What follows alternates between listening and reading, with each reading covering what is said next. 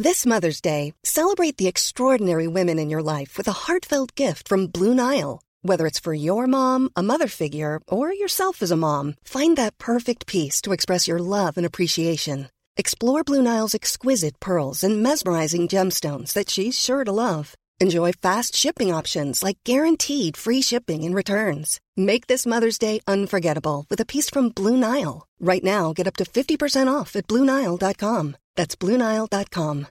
Millions of people have lost weight with personalized plans from Noom. Like Evan, who can't stand salads and still lost 50 pounds. Salads generally for most people are the easy button, right? For me, that wasn't an option. I never really was a salad guy. That's just not who I am. But Noom worked for me. Get your personalized plan today at Noom.com. Real Noom user compensated to provide their story. In 4 weeks, the typical Noom user can expect to lose 1 to 2 pounds per week. Individual results may vary. Last Week in Brexit is brought to you by Pearson Solicitors and Financial Advisors, helping businesses and families for over 100 years. And Greater Manchester Chambers of Commerce. Connect, communicate, create. Hello, and welcome to Last Week in Brexit, the podcast for Remainers and Brexiteers alike. Join me, Jonathan Beardmore, every week alongside Alex Davis and Christian Spence as we try and guide you through the choppy waters of Brexit.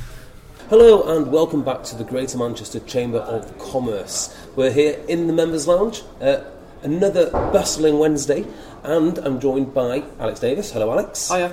And Christian Spence. Hello. Hello, Christian. Yeah, I'm good, thanks. Right, we've got loads to talk about today, but before we get into that, thank you for following us on Twitter, and thank you for leaving us those iTunes reviews. They really are appreciated. Let's kick off with a change of position by the UK opposition, the Labour Party. How does this differ to where they were previous to this announcement? Well, if we go back to the Labour manifesto, essentially that was the first kind of rock solid setting out of Labour's plans for Brexit that we had, and there was a little bit of a surprise in there because we saw a final confirmation of what everyone suspected, was that the Labour Party was essentially against continued membership of the single market and the customs union, and was going a bit more down the hard Brexit route than perhaps some of the Labour voters thought they might, or thought they should, certainly. And things seem to have changed a little bit, and they've developed their position slightly. It feels like some of Keir Starmer's influence has been allowed to flourish a little bit more than it had done in writing the manifesto. So Keir Starmer penned an article setting out their strategy for transitional arrangements, and it differs from the Tories in a few major ways. I think the first one is that Labour seem more willing for the transition period to go on for a longer period of time, so the Tories are still talking about it being, capped at 2, certainly 3 years. Yeah, because they want it over by the next election, essentially, don't they? That's the big one for them. Labour seem happy for it to be more like 4 or 5 years, so a longer period. And then the other big one, which is the really interesting part, is that Labour have said very specifically that they want us to remain members of the single market and members of a customs union with the EU for that transition period, whereas the Tories are still peddling the line that they want us outside of the single market and the customs union, but with various new arrangements in place in order to replicate both those things. Of course, the challenge there as well, sorry John, is Theresa May gave a speech this morning, we're speaking on Wednesday now, around all this, her visit to Japan and what the current deals are. She held absolutely firm in that speech this morning, saying, as she said in her Lancaster House speech in January, it is not possible to remain in the single market if you leave the European Union, which of course is a line we have been constantly telling you and all of our listeners for a long time is complete and utter falsehood. I believe they actually called her out on that and said, well, what about countries like Liechtenstein or Norway? And she said just something like, well, what we absolutely have to do is to satisfy the will of the people and ensure we leave the European Union or something. So just completely dodged the point. It's not clear whether she's making that error on purpose or we don't know. So is the Labour position the EFTA position? I don't think it's essentially it's essentially it is, isn't it? They've not used the word, but yeah. inside the outside the EU, inside the single market, with some form of customs agreement. They want a customs union. It might be less, or it might just be a customs agreement. Mm-hmm. But essentially, that's very, very similar to the Norway position, which has no customs union, but does have customs facilitation agreements. Why then? Why don't they just use the words? Why don't they just say EFTA? I don't know. I mean, you do. Are they not aware of it? Is it politically unpalatable? What is it? I think there's probably some politics, and that's, if we go back to kind of before the referendum, during the campaigns, immediately afterwards, the Norway, lots and lots of people were bashing the Norway position really, really hard, and saying, it's the worst possible aspect. The worst of all worlds, yeah. Yeah, exactly, that you're outside the EU, but you have to take all of the rules, and you've got absolutely no say in any of that. We've explored in podcasts before, again, why none of those statements are true either, but it is, I think, for us, increasingly frustrating that, particularly when actually the model they're suggesting, albeit they're giving it a different name, is basically that. The model, the EFTA EEA model, is getting explored increasingly within the media. More and more people seem to be talking about it. It seems to be on the tip of everyone's tongues, but it still has yet to enter the kind of political world, it seems. So it is quite frustrating. I'm sure we'll see it get mentioned increasingly as things move on. Yeah, and it was even mentioned by one of the EU officials this week, who said, there are, in the time that we've got left, ticking down, as Michel Barnier keeps telling us, something like the Norway model is the only thing that's realistically achievable. Not an official European Union position, of course, but now, of course, one of the problems is, and probably maybe one of the reasons words like EFTA aren't used by the Labour or the Conservatives, is because it seems that everyone's stalling with the negotiations. One of the things which has come up this week is the UK's almost complete refusal to discuss what we would say is ongoing contributions, what the EU would describe as a divorce bill. Yes. Sorry, we're both waiting for each other. Go on, kick off, Alex. Yeah, but we're kind of repeating stuff that we've said before here. We know that the EU very early on laid out its proposed sequencing for the talks, and that we agreed to them, essentially, and that the first three issues which it wanted to get off the table, or at least make sufficient progress on, were the issues of the divorce bill, citizens' rights, and the Irish border. And we know that we've had position papers on two of those things, but one thing which we have very little from our government is the matter of the divorce bill. And it's a lot of people are suggesting, and I think it's kind of true, that they foresee a kind of stalemate happening here, because it seems that from our position we don't want to talk about the divorce bill in too much detail, or none, actually. or none, as far as we know. I mean, we're yet to hear exactly how the third round is going. I think we're due. We're recording this on Wednesday. Tomorrow's Thursday. We're due to hear something about the progress. We get the press conference tomorrow. Yeah, that's right. But thus far, it seems like an issue which we are doing our best to avoid, and they are constantly saying, well, we agreed that we would talk about this, and it is a slightly complicated one, because a few people have made the point that we're coming at this from kind of different perspectives here, because from the EU side of things, they want to make sure that our outstanding contributions are paid. They want the methodology at least to be agreed upon as to how we calculate this thing. But from our position, what we are more interested in is what we get out of the bill that we pay. So it's going to be based on essentially the makeup of the transitionary arrangement, and will we have to continue contributing to the EU budgets in some way? We might have to pay for whatever particular trade arrangements which we come to in the future. So from our point of view, it's, well, we're happy to pay this bill in theory, but what are we going to get out of it? And it's kind of understandable why we might find it hard to talk about those things when we are yet to really discuss in depth the matters of trade or customs or any of those other things. But isn't there politics in the sequencing alone? Because it has become clear from reading about the negotiations and how the two sides want to negotiate, the EU want these two things done, as far as I can see, i.e. the Irish border and the divorce bill, because these are the two biggest bargaining chips that the UK has. If we did them last, it'd be significantly more difficult for the EU to negotiate. I think there's probably some aspects of that, but I think probably to flesh out a bit more on Alex's side from what he just said is the two sides see this thing very, very differently. So as we said, you've got the UK that says, we understand we've got bills to settle. What do we get for settling them in the future?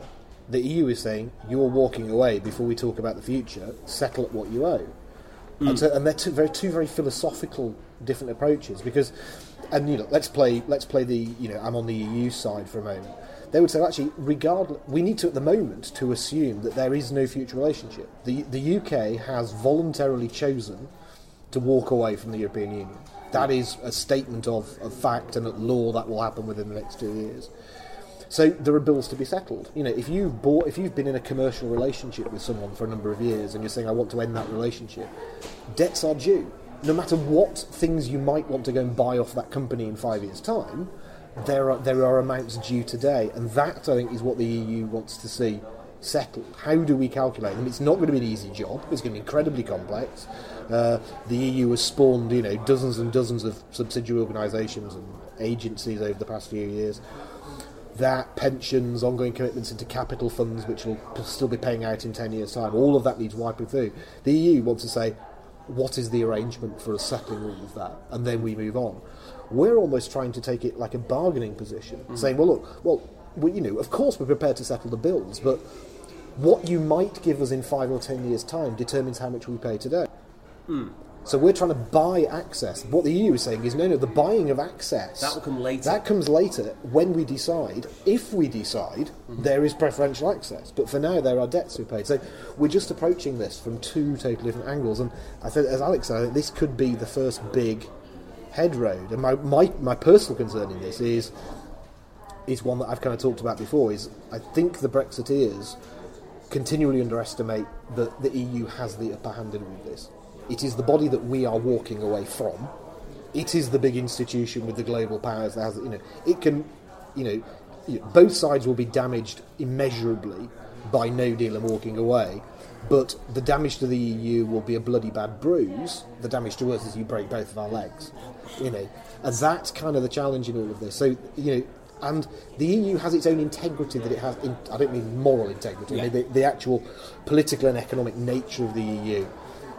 Not only does it have to protect it, or not only does it want to protect it, of course, and keep the union, the single market, all of those pillars together, it does, of course, have some international obligations which it also has to maintain. So the clarity of the customs union, its hard external borders, all of these things are defined in international law, so they're not easily pulled around.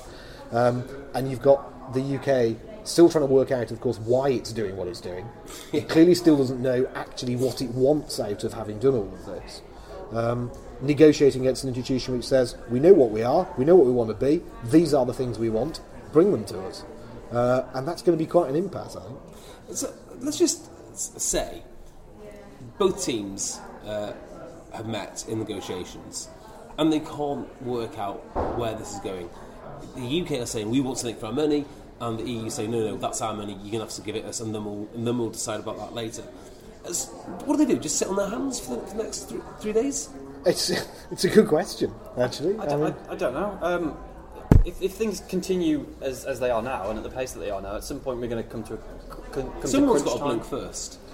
Yeah, I think, yes, I mean, essentially. So the EU's position here, of course, is the next big deadline in the diaries is the end of October. There's a meeting of the European Council, the 27 members of heads of state, because we know we won't be in that this time round. And the whole idea of the timing that we've been working to over summer is that the objective was that the EU27 will be able to ratify at that point that sufficient progress has been made in ticking off these primary three objectives: Northern Irish border, citizens' rights, divorce bill, that we then start to talk about future relationships. There's going to be some serious politics in that meeting. There is, yeah, absolutely. Because if progress hasn't been made, the EU27 essentially needs to decide what it wants to do.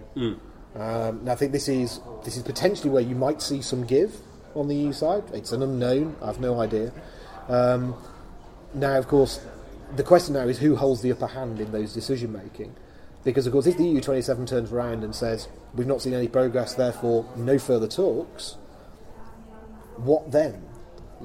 Yeah, it's a fascinating one. It's not clear, and certainly of course every time we overrun that, because the next major council meeting I don't think is until December after that one. So what you're saying is potentially if you then get it, even if the week after the council we all agree the three bits, these three main bits in before. So even if that's done in the first week in November, it will still then be January before the council has ratified and said we are now ready to move on. Which is a long time. Which is a long time to wait when you are real. The Michel Barnier. The clock really is ticking. The guidelines at the moment are October next year. So in about 14 months is probably the latest you dare push to allow whatever the deal is decided to get ratified throughout the rest of the European Union. Well, it's not necessarily a big ask because there are things off the shelf which we keep talking about which could help to ease some of that process. I wonder if it's that off the shelf option which allows particularly the British side to be almost so intransigent about the whole thing. That's a good question, actually, one I hadn't thought about. Are they aware EFTA's there? Do they think they can just pluck it from thin air? I mean, the question is, Alex, I'll let you go. I'll say, don't forget, we've always said EFTA is easier. We've not said the EFTA auction is easy. It is still a complex job. There are still huge amounts of treaties and negotiations to go through. Always said it is easier. It's something that you could probably do in 5 years rather than 10. But it's not so easy. My response to that would be, let's hope so. Yeah. I say that because at some point we're going to come to crunch time, and either side's going to have to interject and say, "Hold on, we're hurtling towards this deadline, and we're not. Neither of us are going to be ready." And then the problem with the current strategy that the Conservatives are pursuing is that if we do end up in a kind of deadlock position, we end up in a deadlock position, kind of still in the EU, is the issue. Whereas. Well, we can't still be in the EU, can we? Well, I'm assuming there that no side will allow the no deal, we break away with no deal whatsoever thing to happen. In which case, the Tory strategy will end up with a prolonged membership whilst we sort things out. Whereas you can go back to contrast that with now what Labour are proposing, which is more along the lines of let's get ourselves out based on the technicality of being an EU member or not, keep everything else the same. So then the deadlock happens whilst we're not an EU member anymore, if you know what I mean. So it's do you go down the route of buying ourselves time as a prolonged EU member whilst we negotiate with them, or do you get us technically outside the EU, but still in the single market and the customs union, only to sort those things on later on? And if we do crash out in October, the Northern Ireland issue becomes enormous. Yeah. That's what we said. We've always said the crash out is so unbelievably unlikely. Yeah. Because it's disastrous on both sides. I mean, it's more disastrous for us, but it is disastrous on both sides. There's just no question of that. But it's interesting just talking that through, Alex. You get the point. I'm just going through. Actually, the EU, of course, has a really strong negotiating position, which we've not really explored yet. Which is, if they hold firm in October and say we've not seen enough progress, go away and talk. And then you come back in December and they say we've not seen enough progress. The EU's absolute trump political card when you get to 6 months from the Brexit day is say, well, look, stay then. Oh, yeah. The way to solve the problem, the EU27 have said, if you want to withdraw your Article 50 letter, we'll take it tomorrow and stop the whole process. Now, that's a very interesting point. That, of course, is an unbelievably powerful political tool against the UK government. Yeah. Because essentially the option that is then absolutely on the table is you are out with nothing or you stay. Because I guess and Mrs May, that's your call. Which do you want to take? Yes. Knowing that one of those is economically disastrous and one is politically disastrous. Well, I mean, yeah, it's fascinating, isn't it? Because now we're in this contentious environment, you would assume that the EU's goal is to get the best deal from Britain. Actually, the EU's goal is to maintain the EU. They'd rather have 28 members than 27. It would. Yeah, I certainly think that if things continue as they are, at some point the EU will kind of step in to try and save us and will offer us a hand. And it could say, for example, you know what, let's pursue the Norway option. If you really want to leave and you really want to do this, the only way which we're going to be able to do it is Norway. So take that, or remain a full member, in which case you leave based on WTO rules, and that's entirely your decision to do that. What would have to happen in the UK? I mean, it'd have to go to a second referendum. I mean, it would certainly be, if it didn't go to a referendum, it would be going to days of debates in the House with colossal media coverage. I mean, of what does the UK now want to do. And this is the challenge. This was always the challenge of triggering Article 50 without having gone through the work the UK is now desperately doing to get up to speed. Because again, we come back to the matter of international law and the wording of Article 50. You send in your letter, and if nothing happens, all the treaties cease to apply, and you leave. We set that in train ourselves. This is the bit. This is the bit that the EU can always end up sounding like utter bastards about. But is a sort of correct. It is an absolutely clinical correct concept of law. You said you triggered a statement which says you're leaving in 2 years, and if you've not got a deal, you're outside the treaties. You knew that was what you were triggering. So if you've not now presented the stuff we asked to present to sort that out, that's your problem. I think this is maybe why the change of position for Labour is perhaps a little bit smarter than people think, because if you try and be optimistic about this and you think that Brexit's still going to happen, and the fallback on WTO or we remain part of the EU are the two worst outcomes here, which I think maybe some people would agree with. But if we're going to progress and actually try and do this thing, the two options are we risk falling out without a deal, or we prolong our membership until which point we're ready to leave, or we get ourselves out technically but remain part of the single market and the customs union. And now that Labour are pushing that position for the transition, the interesting question becomes, can they threaten the government with a majority in Parliament in support of that transition over the Tories one? Yeah. So if it comes down to, well, we're going to run the risk of crashing out, or the EU are going to step in and say, well, you know what, you're not ready, so you're going to remain, or we do the Tory strategy, which is prolonging EU membership until we sort things out, or the Labour option, which is let's get ourselves out as soon as we can. So what would be the process for them doing that? Would that almost be to make an amendment during a bill? Well, essentially, the final deal, if you remember back in the Lancaster House speech, Theresa May, one of the 12 points was that whatever the final deal is, they will come back and there will be a vote. There'll be a vote in the House on what that was. That's always the case, because it's a change to treaty, and it would have had whatever the deal was, always going to come back. So the House is going to face a vote. Parliament is going to face a vote, whatever happens between now and then, about what it is it wants to do. Even if all they do is come back and say, this is the deal we have negotiated, do you want to take it or not? That was always the case. The one that we've always said is this is not a normal negotiation because of the way Article 50 is worded. So because you're not saying, if you don't like this deal, everything stays as it is today. What you're saying is if you don't like that deal, you're out with nothing. The kind of the status quo isn't on the table. It is in the sense that government can go and beg to the EU and say, will you please let us stay? Yes. Now that, of course, will be the end of Theresa May's career.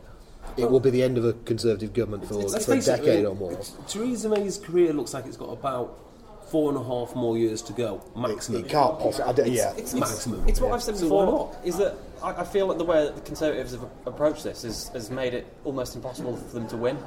Yeah. And the move that Labour have just made has potentially brought that to the forefront, because what could be happening is we get to crunch time in March 2019, and the Conservatives have got nowhere with their approach, and then apparently we might have parliamentary votes on how we progress from there, and one of the options on the table might be, well, let's pursue Labour's strategy instead. Yeah, and then overnight, I mean, if this does come to fruition, and this is, of course, a huge thought experiment, but if it does, the EU have clipped the wings of its most awkward member. I mean, that's it. I mean, if we ended up staying in, what power or political credibility does the UK have within the EU? Zero. It's any time in those negotiations, you're the person who tried to leave and couldn't. Yeah, everyone else will fall back into line. Their second biggest economy is just a colossal win. And all of this, of course, is I think that the Tory policy so far has confused all of this by desperately trying to say we're leaving in March 2019, but basically we want the situation to be identical. Yeah. We want the Single Market Act as it is today. We want customs cooperation as it is today. We want access to third country free trade agreements as it is today. You're left with this, so like the Conservative position has always been, we want to leave, but keep everything as it is. But in which case, well, actually, stay is the easiest way of doing all of that. But if you want to be outside the EU, there are ways to get close to that, and Labour have kind of started to fall into that position. The Conservatives seem to have, on purpose, chosen absolutely the most difficult option available in order to get to essentially the same place that we're in now, just technically outside the European Union. Which is why I think that they've perhaps not played this very well, and they've put themselves in a position where they won't come out looking good whatever happens. Well, just whilst we're talking about negotiating tactics, then there's a couple of points I'd like to hear your views on. One was a comment I read today regarding the EU strategy, which is they've identified it to be similar to how they negotiated with Greece, which was they would take control of the negotiations, but ultimately they can abdicate responsibility because, as we've seen with Task Force 50, they are completely inflexible. And the other thing I wanted to get your opinion on is how much are the UK's representatives held back, because they're obviously negotiating against Task Force 50, but also they've got to put up a good fight against the UK opposition too, whereas Task Force 50 and the European Union have no such political opposition. I think that's an interesting one. I think the challenge, when you talk about actually negotiating with the UK opposition, I think that's kind of half the problem, and other media commentators have talked about this before, is all of the all of the UK's kind of position paperwork it's been doing since the Article 50 letter feels like the only real people that, if we say Theresa May and the core of her government who are leading on this now, David Davis, Liam Fox, their primary objective at the moment appears to be to negotiate with the Conservative cabinet, the wider Conservative backbenches, the opposition, the UK media. At no point have they appear to have been totally focused on negotiating with the people they actually need to be negotiating with. So this fact that we don't really know what our government's position is, and this is what the EU is saying now. Essentially, this was Jean-Claude Juncker's comment earlier this week. Is actually, you've given them these position papers, but they don't tell us what you want. They say, well, you kind of want nice stuff. We want customs to be easy. We want citizens' rights to have some, but not all. It's like, well, how can we negotiate back against you? There is no position. Yeah, because I guess the difficulty is, for instance, if they said we want unfettered free trade with the rest of the world, so on and so forth, there could easily be a kickback from the opposition saying, well, actually, we don't want unfettered free trade because it's going to hurt jobs in X, Y, Z sector. Yeah, that's it. Because the thing is, if you're putting forward concrete proposals, you can at least respond to them. Yeah. So, and I think, of course, that is why particularly the Northern Ireland border question is so fudged in the UK paper, where they say, well, it's hard and here's a couple of options and, we don't know. The problem is what they want to say is, we would like to be outside of the single market, we want to be in perhaps some form of customs cooperation agreement with you, maybe even a customs union, but we want absolutely, completely unfettered travel for everything across that border. If you state that in black and white, the EU can give a response in black and white.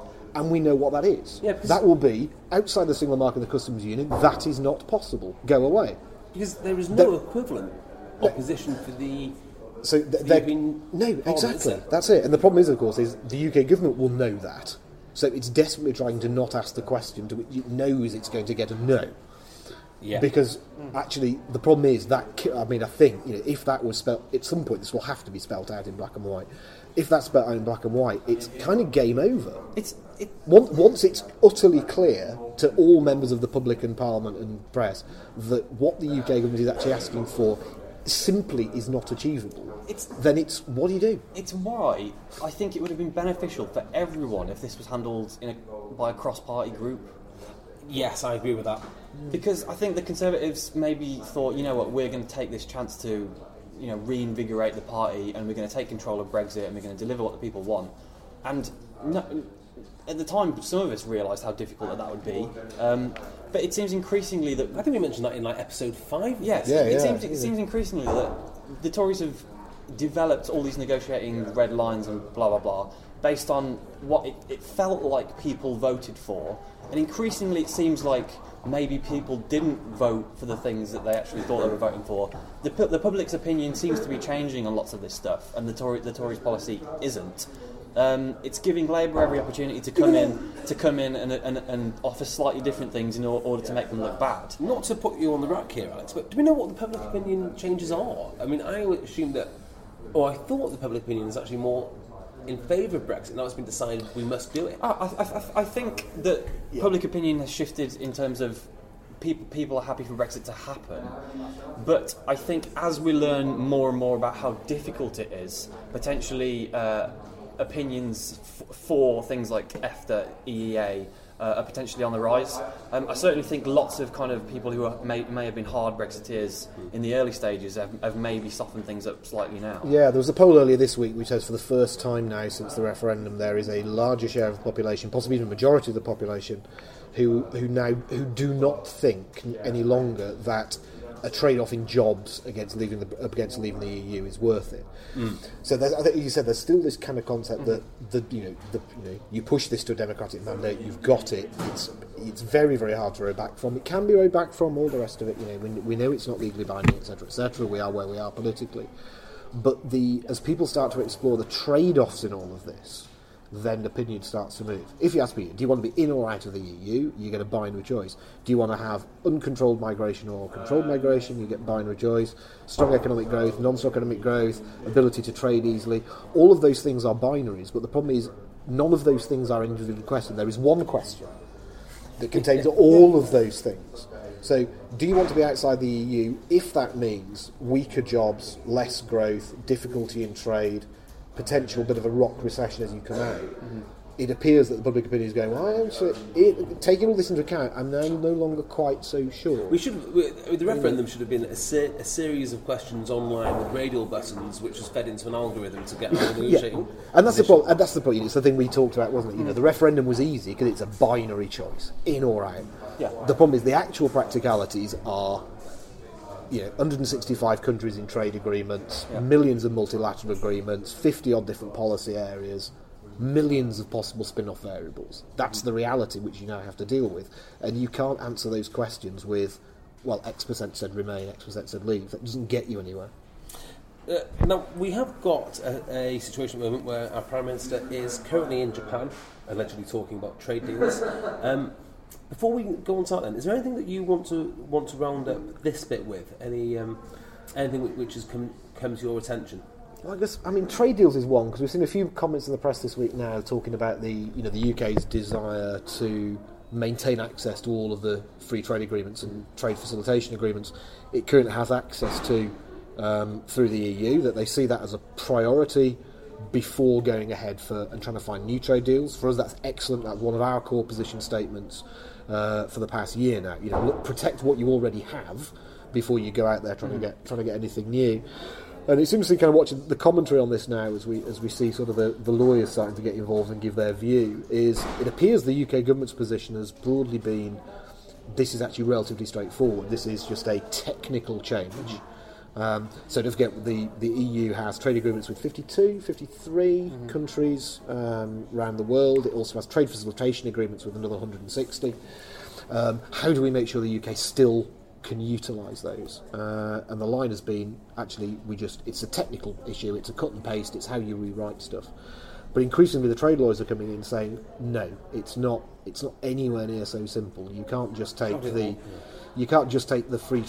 trade facilitation agreements between the US and the EU, split the EU up into UK and US, and they just continue.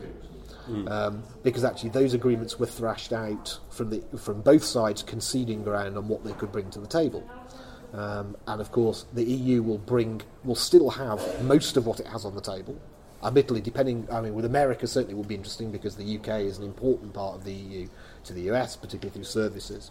But with other countries around the world, they will still have most of their leverage rights. I think the challenge for the UK, and we've had this one with, you can talk a bit more about spotty lemons in a minute, is essentially the leverage the UK has with some of those third countries is going to be really small. Yeah, so you just mentioned spotty lemons there, and we'll get into spotty lemons in just a second, but I actually think we should have a feature on this podcast every week where we find an unusual food and then dissect the trade implications. Yeah. We've had chlorinated chicken. What can you tell me about spotty lemons? This was just a guy, a lawyer, I think, Marcus LaRue on Twitter, making the point about this whole, we can just rewrite essentially all the existing trade deals that the EU's already negotiated, keep everything exactly the same. And we've mentioned this before, but this is just now we have a kind of nice specific example. We've mentioned before that the problem with that view is that when the EU negotiated all these trade deals, they were negotiating as a 28-country bloc, and the characteristics and wants and needs of all those 28 were taken into account, both by the EU and by the country that they were negotiating with. But from by us leaving the EU and trying to negotiate a trade deal just as Britain, those characteristics are completely changed. And so the idea that the trade deal could just be rewritten as it is very, very unlikely to happen. And the specific example that was given, like chlorinated chicken that we spoke about a few weeks ago, was South Africa and spotty lemons. And I'm pretty sure they come from the rest of Africa as well. So it's essentially lemons which have not been treated quite so rigorously as we might treat them in terms of getting rid of fungal infections.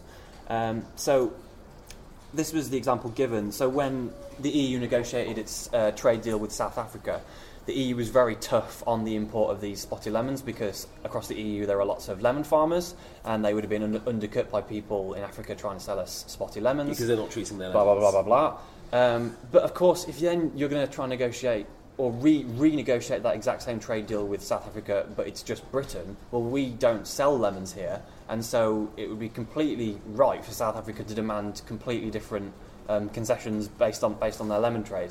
So the idea that we can very easily just take all these trade agreements and rewrite them is difficult because the characteristics of one party have changed drastically. Yeah, because it's all about essentially trade deals is about, from both sides, what can each side bring to the table. Mm-hmm. We can offer you market access to this in return for you offering us market access for Y.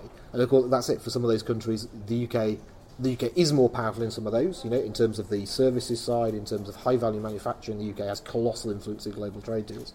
But in all this other stuff, actually, when it comes to particularly farming, we've heavily relied on what Southern Europe and the hotter climates can do in terms of those food.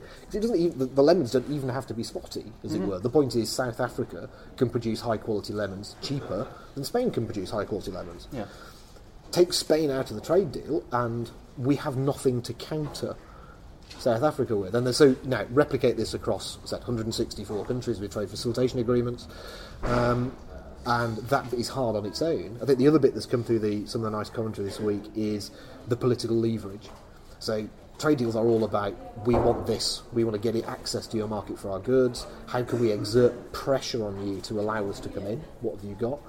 Of course, the problem is the UK, at no point in history and at no point, in the next foreseeable decades, is are other countries ever going to have the amount of political leverage they have. Yeah, it's a golden opportunity. The rest of the world knows the UK is now essentially going cap in hand, saying we need trade deals. Because if Liam Fox hasn't got trade deals to dangle in front of the public by the election of 2022, it's game over. Because why have you done all of this? So that's really important for him. But actually, why would you, as South Africa with your lemons, as Brazil or Argentina with your beef, as New Zealand with your lamb, this is a huge opportunity to say, actually, we want more. We don't want the state. If you want the same access to our lamb, our beef, we want more from you because you're not giving us anything back that France used to give us or the Netherlands used to give us. We want something else. Mm-hmm. So what they'd be foolish, in fact, to sign off the trade deals as they are because it'll be a loss for a net loss for the third country. Yeah, and I'll perhaps make a wider point here about sometimes the way that people argue against these things kind of frustrates me, and I've seen one today. And I really don't like the term Rumona or Rumonas, and I try not to use it as much as I can, but my God, there are some people who are trying to legitimise that term. Yeah. So people on Twitter complaining about the fact that the government are even trying to replicate these trade deals. Yeah. So people are not complaining about the way in which they might have got themselves into this scenario, or the way in which they might want to go about doing that, or the problems with doing that. People are on Twitter saying, well, if we're just going to replicate... These are people who voted Remain. Some anti-Brexit MPs have been doing it as well, saying, well, if we're just going to replicate all these current trade deals, then why are we even doing this? It's like you're picking the wrong fight there, because no one should be complaining about the fact that we want to replicate these current trade deals. You might be able to complain about the government strategy or the problems with doing it, but the fact that they want to replicate those is a good thing, and everyone should agree on that. And this is almost like not understanding, as we've said before, it's the process, not the event. I mean, I do actually think the replication of all the trade deals needs to happen before we can change them. Yeah, exactly. And that's the point. It's maintaining the status quo. The goal is to get out. The goal is, I mean, in many ways, that's it. The Conservatives' route, get out whilst remaining as close to the status quo as you possibly can. Mm-hmm. So the Conservative goal of doing that is correct. the route by which they are trying to do that is insane. Yeah. The Labour is a better route to a less satisfactory goal. Yeah. But we all keep missing EFTA.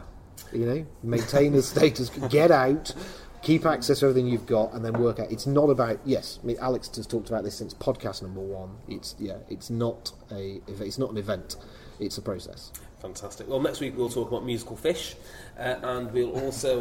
Will we? Yeah, well, we've done clock-clonated chicken and spicy lemon, so why not? Fair enough. And we'll also have some news from round 3 of the negotiations. We don't need to talk about Theresa May in Japan, do we? That's not important. No, I mean, I think it's kind of encompassing what we talked about. It's a lovely concept, but the UK is 5 or 10 years away from being ready to start to tackle any of that. I think the kickback that we've heard from Japan, or from what I've read anyways, is exactly what we would have expected in that. They want the goalposts set before they're going to push on with negotiating trade deals with the EU, and they're going to wait to see what happens between us, and then before they'll progress with us. Seems to be what they're saying. Yeah. Yeah. Excellent. Right, well, in that case, thank you very much for listening. Thank you for following us on Twitter. I'm at J Beardmore. You can find you gentlemen at... I'm at GMCC_Alex. And at GMCC_Christian. So until next week, goodbye.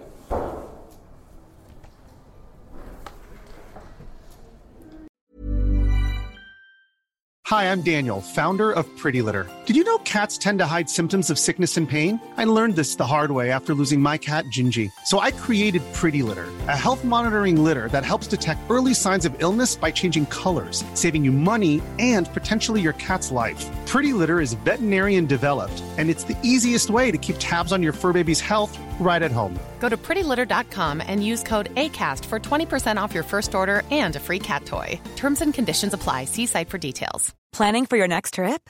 Elevate your travel style with Quince. Quince has all the jet-setting essentials you'll want for your next getaway, like European linen, premium luggage options, buttery soft Italian leather bags, and so much more. And is all priced at 50 to 80% less than similar brands. Plus, Quince only works with factories that use safe and ethical manufacturing practices. Pack your bags with high-quality essentials you'll be wearing for vacations to come with Quince. Go to quince.com/pack for free shipping and 365-day returns. When you make decisions for your company, you look for the no-brainers. And if you have a lot of mailing to do, Stamps.com is the ultimate no-brainer. It streamlines your processes to make your business more efficient, which makes you less busy. Mail checks, invoices, legal documents, and everything you need to keep your business running with Stamps.com. Seamlessly connect with every major marketplace and shopping cart. Schedule package pickups and see your cheapest and fastest shipping options from different carriers. With rates up to 89% off USPS and UPS rates. And with the Stamps.com mobile app, you can take care of mailing and shipping wherever you are. Make the same no-brainer decision as over 1 million other businesses with Stamps.com. Sign up with code PROGRAM for a 4-week trial, plus free postage and a free digital scale. No long-term commitments or contracts. That's Stamps.com.